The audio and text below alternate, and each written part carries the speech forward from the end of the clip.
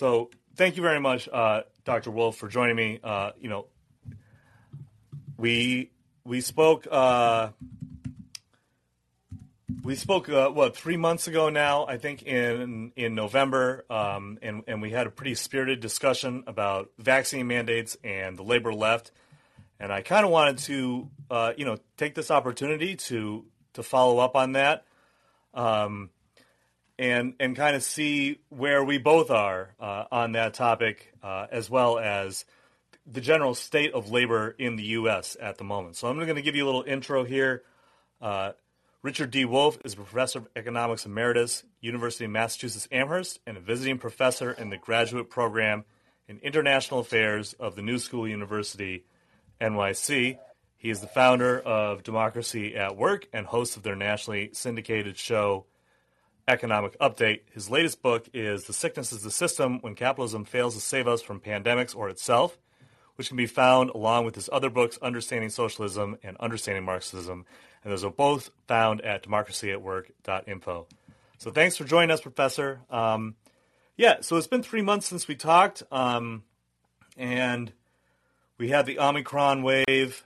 We're still seeing a lot of deaths, mostly in the U.S., where we don't really have a lot of we have a lower rate of vaccines than the rest of the modern world.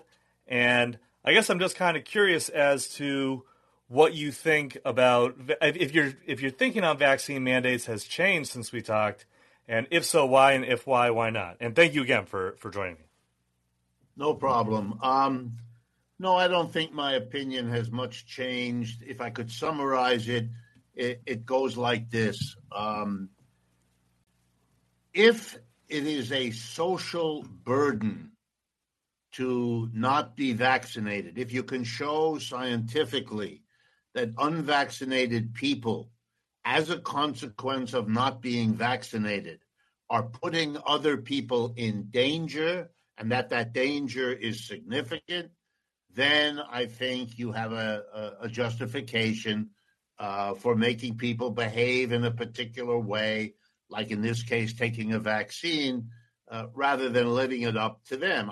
I prefer leaving decisions up to individuals, like most of us do, but under those conditions, it seems to me reasonable. And I've always used the example that the government mandates that when we cross an intersection, we can move when the light is green, but we must stop if the light is red. We cannot privately decide whether or not to obey these mandates because it endangers other people and indeed ourselves by doing that. If you don't want to be told what to do in terms of endangering yourself, I get that. But you're still stuck because you're endangering everybody else coming through that intersection if you choose not to obey the mandate. My understanding is that people who are not vaccinated are more likely to require hospitalization than people who are, that when they go into the hospital, they need more care than people who haven't been vaccinated. They're more likely to stay there longer. They're more likely to die from all of this. And therefore, you are going to be crowding our hospitals. We have too few of them. If we had many more of them, then I would not have this kind of reasoning. But we've been closing hospitals, which is not a smart thing to do, and which other countries have not done the way we have, because we live in crazy land of neoliberalism and libertarianism, in which the profit calculus leads people to shut hospitals. Now we're paying the price. But given that our hospitals are too few, that our nurses are too few, that our frontline medical care workers have been exhausted by 2 years of this business, we have to be careful. And that gives us a social rationale for limiting our freedom to not vaccinate in order to expand our freedom of not being sick or dead or excluded from hospitals. I personally know all kinds of people who don't have COVID, but are terrified about going to the hospital for other things that they need because they think of the hospital as a place with a lot of people with COVID. And they're nervous and upset about all of that has to be taken into account. And as a result, I don't find it a powerful argument against mandates. But I would like to say something else, even if I could. Yeah. And that is, I oppose the shifting of the debate. I understand how debates are won and lost. I've been doing this all my life. If you're on a terrain in a debate that you cannot win, the smart thing to do is to try to change the terrain of the debate. The Republican Party in this country, particularly under Trump, pretended that that this COVID wasn't important for months, told everybody it will go away, told everybody it was a hype, told everyone, the scientists and the doctors who warned about it were wrong-headed and shouldn't be listened to. They delayed this country's response, which is one basic reason why the United States, a rich country with a highly developed medical system, has performed so much more poorly in coping with this disease than many, many other countries with many fewer resources have. And then when finally they had to admit it, they were much more interested in avoiding the blame that properly attached to them for having misunderstood it, waited too long, failed to make sure we had the tests and the vaccines and the masks and all the rest of it. And how do you do that? You change the terrain of the debate. You don't talk about the disease and what the government did and didn't do, what the government must do now. No. You shift it. You talk not about the disease and the suffering. You talk about the government mandates. And I know that game because I live in that all the time. I'm an economist. And one of the people I have to contend with are libertarians, people who need to believe, like fundamentalists across the board, that there is a good and a bad. For the libertarian, the good is the private market and the bad is the government. So the government mandates must be bad. Okay, I understand the appeal of simple-mindedness like that. But in this case, I'm not willing to let it go because it's impeding a rational response to this disease. Most other countries in the world, not all, but most of them, have figured this out long ago and are not engaged, as this country is, in an unbelievably absurd sequence of debates about things other than mobilizing our resources to defeat this disease, which is what is done elsewhere in the world and usually to good effect. Well, yeah, I think I think we have a lot of agreement on that last point. Certainly, the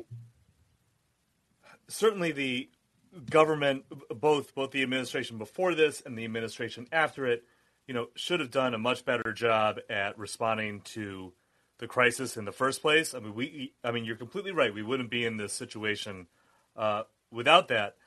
But I suppose that my argument for mandates would still be that at this point we are in the situation we're in, and it doesn't appear that there's any kind of appetite in Washington or really anywhere else to do the kind of governmental response that we would need to have to the pandemic in order to have some sort of rational response to it. So given that, and given the fact that the hospitals are filling, I mean, a lot of people may want to go to the hospital, like to your point before, people may want to go to the hospital and may be willing to deal with the risks that COVID presents, but a lot of time the hospitals are just flooded. They can't take the people. And given that if you have the vaccine, you are less likely to catch the virus in the first place, and then less likely to get to have a bad effect from it and become hospitalized, isn't the argument still valid that imposing a vaccine mandate on employers and imposing a vaccine they had this in New York City, of course, where you can't go into a lot of public spaces without showing proof of vaccination. Aren't measures like that responsible, given that the situation that we are in is not the ideal situation? The situation that we are in, unfortunately, is one where a government that's just not particularly responsive has kind of dragged its feet and gotten us to this point, and now we have to kind of deal with what's in front of us. Yeah, but allow me to indulge in the horrible irony of this situation. Look, if we had the kind of commitment to public health that means there is a hospital or a clinic for every X number of people, where X is determined by the medical profession, which knows how many people on average go to the hospital, blah, blah, blah, in an extreme situation and not. If we built hospitals and we trained doctors and nurses in a proper way focused on disease, we wouldn't be in this position. We'd have enough facilities so we actually could let people decide, look, if you want to risk being sick and if you want to risk being hospitalized because you value your freedom, I get that. That's an argument. Okay, but then we have to have enough hospitals and doctors and nurses so that your freedom doesn't impinge on other people by flooding our hospitals in the way you just described. But let me remind you that the major reason we don't have enough clinics, hospitals, doctors, and everything else is that the private medical industrial complex imposes on the government a whole set of restrictions and rules and taboos that prevent it. And indeed, the very libertarians don't want to pay the taxes, don't want the government to run these clinics. Private people won't do it because they don't make a profit. Therefore, either you have them and the government does it without a profit, or you don't have them. And libertarians have been very clear. We want the private or we don't want it. But you can't do both. You can't cut back on the government's provision of a proper medical care system and then use the fact that you don't have one to justify yet another freedom of yours. It's illogical, it's irrational, it's fundamentally unjust. And that kind of line is only possible for people who have a fundamentalist religious mentality. If you really do believe that up in the sky there's someone who makes everything happen and he's the good one, and in hell is the bad one, and then the world is organized around the struggle of good and evil, then you don't have to worry about all these contradictions because you've got the truth, and the truth is real straightforward and simple. For the rest of us who don't see the world that way, what we're watching is a behavior that denies us what we need, and at each step uses the denial of one thing to justify the denial of the next. Yeah, I think I see what you're saying, but again, doesn't that come back to, and I'm just trying to make sure that I understand your point here, but doesn't that in the end kind of come back to this idea of whether or not we're living in, the world that we want to live in or the world that we live in, where, yes, all of these problems exist, but it feels like by opposing the mandates and opposing these kind of more restrictive on individual freedom public health measures, that we are kind of indulging this libertarian mentality and even becoming a part of it. And I'm just wondering how that kind of lines up with the labor left movement and the idea of workers' rights, if the idea of the community. You know what I mean? Yes. I think we're in agreement about the whole libertarian and the sequence of events Let me address the business about labor and the left.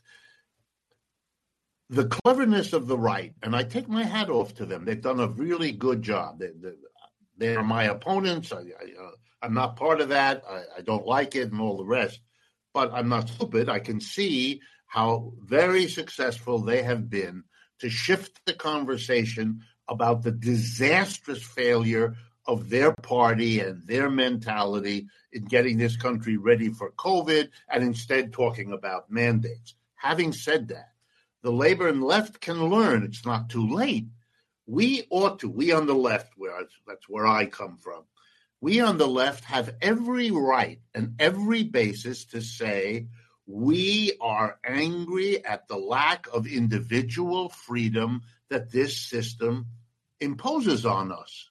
We are not going to be, and I'm going to be intentionally provocative here, we are not going to be stupid and see only the restrictions that the government puts down on us. We are equally angry about the restrictions that the private sector puts on us, because we're the labor left. So we're going to make sure everybody understands that when you go to work each day in your factory or your office or your store, you give up your individual freedom and rights. You don't even think about it, which is when it's really dangerous.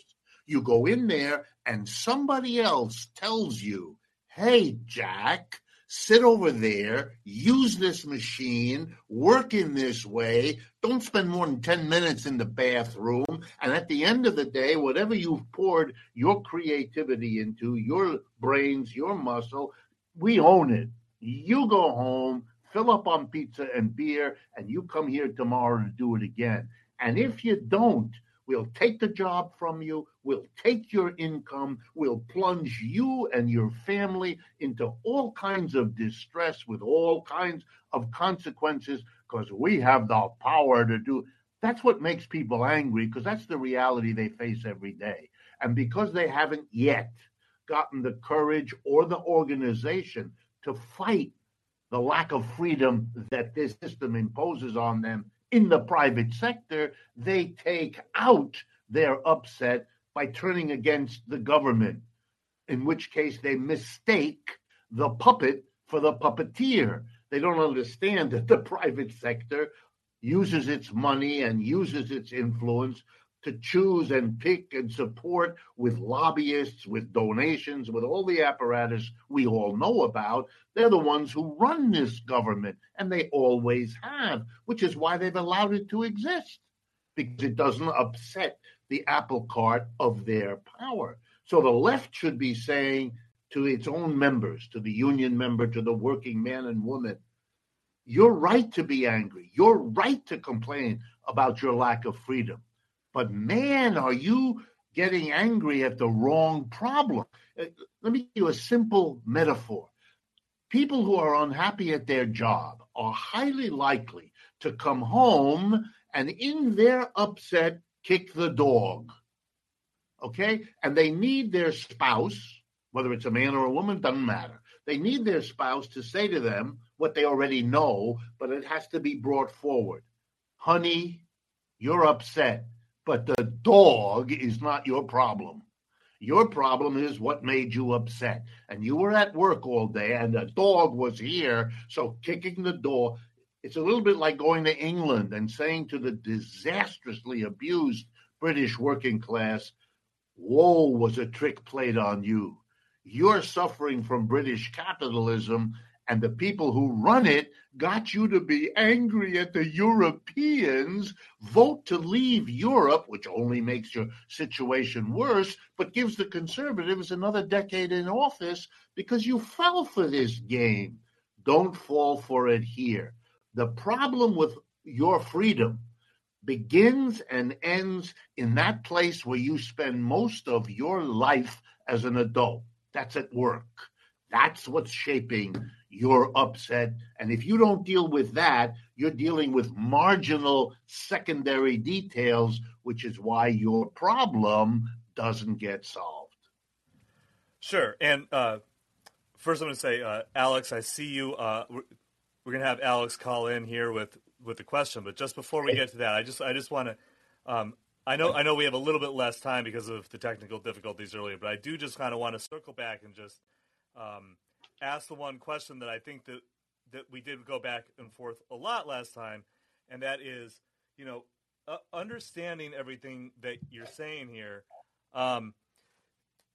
isn't there also a responsibility for us to think about what workers want? And many workers are in situations where they've been exposed and are constantly exposed to people who may have COVID, and even if they're vaxxed and boosted, enough unvaccinated people is going to spread that around, and then maybe you bring it home to your unvaccinated child or somebody with comorbidities in your household, and you have working people who are asking for these mandates, and the majority of people, they want people to get vaccinated. I mean, this anti-vax movement and this anti-mandate movement are relatively small, even though, as you say, they are tapping into something. They are tapping into like a real feeling of rage. So I guess what I'm trying to get at here is, how do you reconcile the desires of that part of the working class with trying to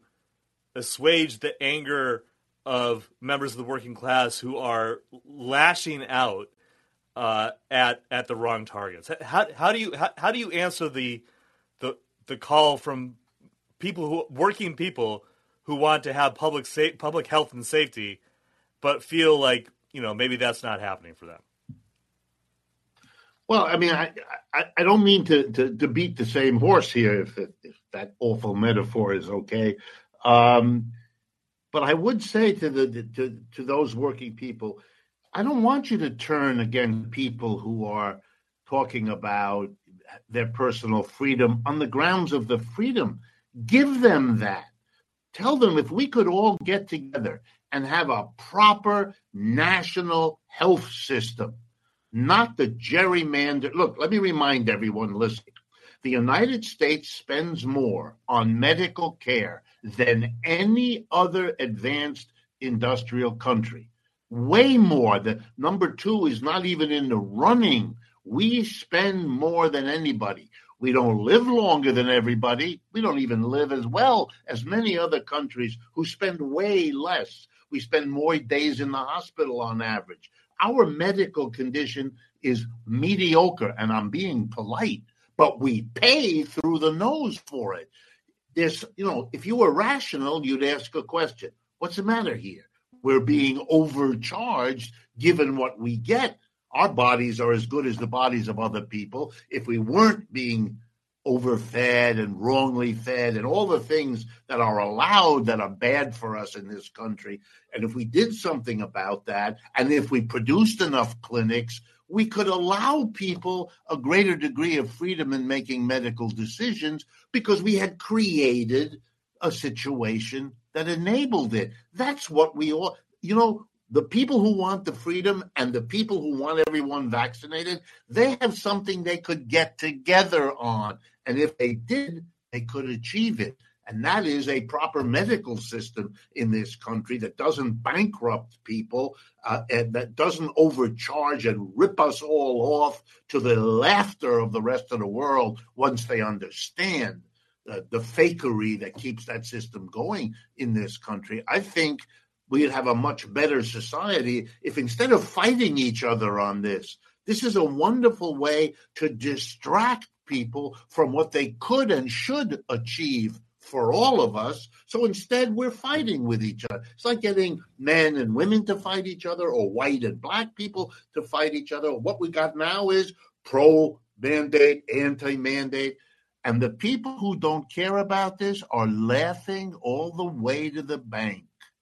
But the better situation that you're describing would take a lot of work to get to, and again, and I also hate to keep beating a dead horse here, but that is not the reality that we live in. That's not the situation that we live in. So shouldn't there be kind of a parallel strategy here, where on the one hand, you are working to try to reshape and to better the healthcare system, But on the other, you're trying to, in the situation that we're in right now, ensure that working people, that people in disabled people, young people, old people, people who are especially vulnerable to this virus, can at least have some measure of comfort. And in that case, and in this case, like one of the things to do would be a vaccine mandate. And I guess that I'm not following. No, I understand that argument. I don't want to present this as an either or. If we are under a temporary pressure of not having the facilities, then we have to, of course, take that into account. And that would be one of the reasons to support a vaccine mandate. But you could get way better results from the people who disagree with you if you were able not just to say, well, you must be mandated, but look, here's something we can work on together that would give you more freedom not to get vaccinated. Let's work on this. And I must disagree with you. I mean, we're talking in the same week that a bill came up in the biggest state of the union, California. They debated in the legislature on Monday of this week a bill to provide in California a single-payer Canadian-type health insurance for every one of the many millions of people in that our largest state. So those folks got together. Now, the bill was defeated, but it got to the floor of the assembly because it has an awful lot of support, and the politicians who put against it are going to face a lot of trouble in the November election in this country because of it. They did the work of the medical establishment, but everybody kind of knows. So it isn't so far in the distance. It isn't so out of the frame because as anything else, as anyone knows who follows American history, California is usually the sign of something that happens first there, and then that comes to the rest of the country, which is, whether it's a music style or a dress style or Beach Boys music or anything else. Or all the regulations that they put into cars and stuff, yeah. All of that. And so, in fact, we're not that far. We are the only country without a national health insurance program, which is a big help in many other countries to dealing with these kinds of problems because it has in place this kind of apparatus, this kind of infrastructure. And I think many of the people who oppose mandates would not be as bitter and angry as they are now if they were told, look, we're going to not go with you now, but we can work together so we can help create the conditions that would allow you, if that in particular freedom is important to you. Although as a leftist, I would again have to argue, you're kicking the dog here. That's not your problem. Your problem comes from somewhere else. And if you had real freedom, for example, on the job, it wouldn't be so meaningful for you if you had the freedom to say yes or no to a 1-second insertion of a needle in your arm that millions of people around you are doing and demonstrating it. You don't fall over dead or anything else. Right. So I'm gonna take Alex now as a caller here, and so she can ask a question or give a comment, Alice, whenever you're ready there. Hi, Owen. Thank you. Hi, Professor Wolff. It's an honor.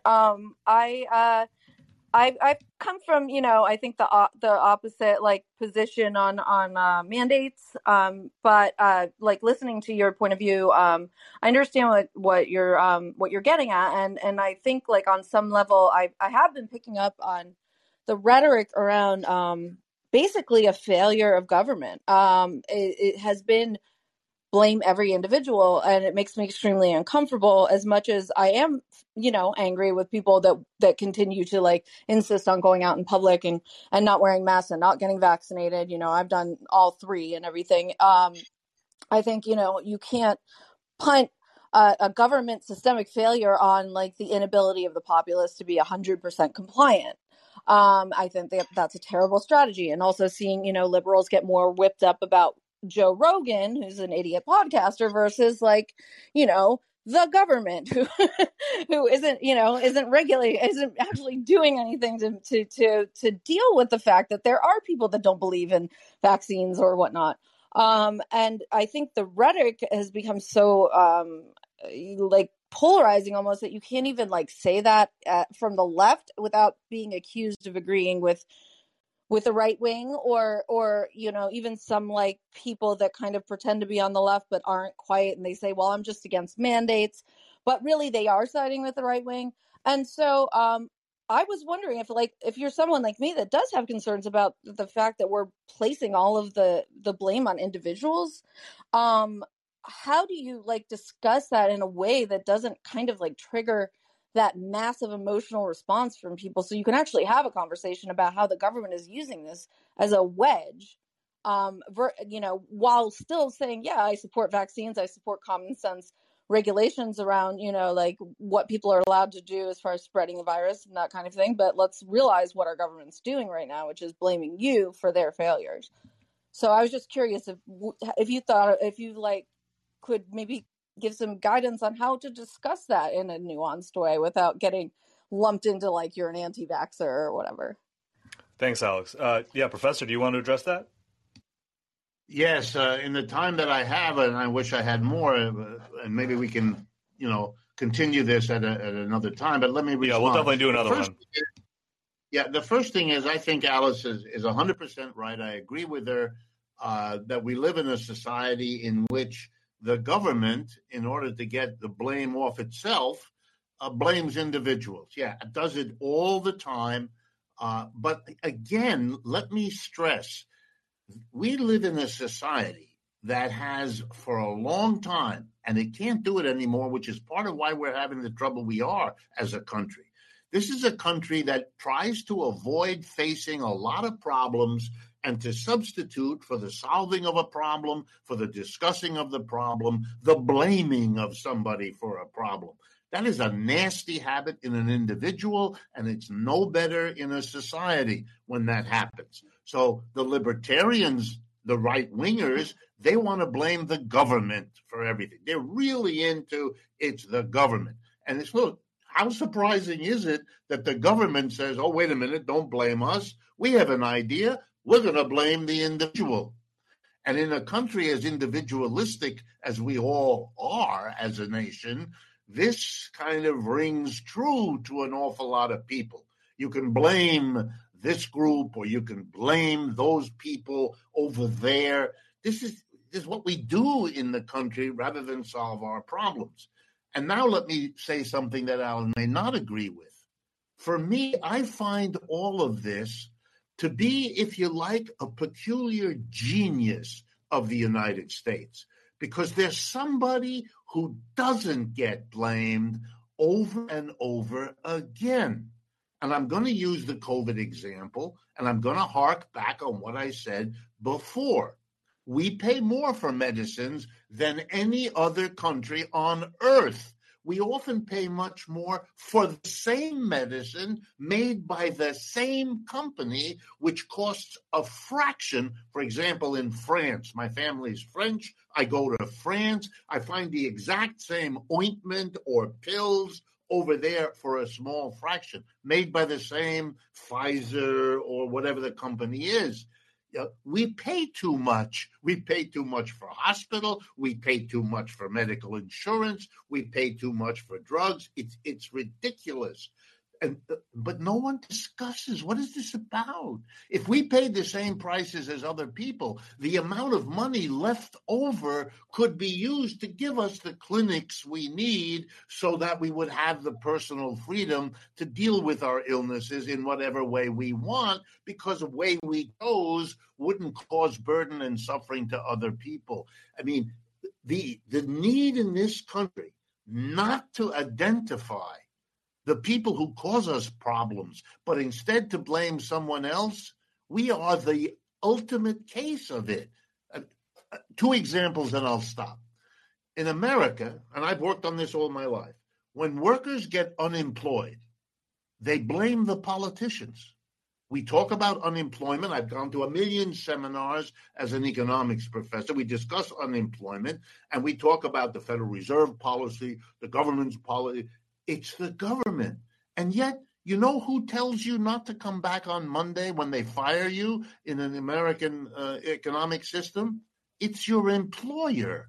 That's who takes the job from you. Not the government, the employer, who are overwhelmingly private in our economic system. Likewise, if you get evicted out of your home, it's not the government that evicts you. It is the lender, usually a bank, that you haven't paid your mortgage to, or a landlord you haven't paid your rent to, and they go through a procedure and you're out of your home. Okay, whatever the situation, your homelessness, your joblessness are not primarily the act of the government. It has been a genius in this country of the capitalist class to teach the people that when we, the capitalist, the employer, the banker, kick you, get angry at somebody else.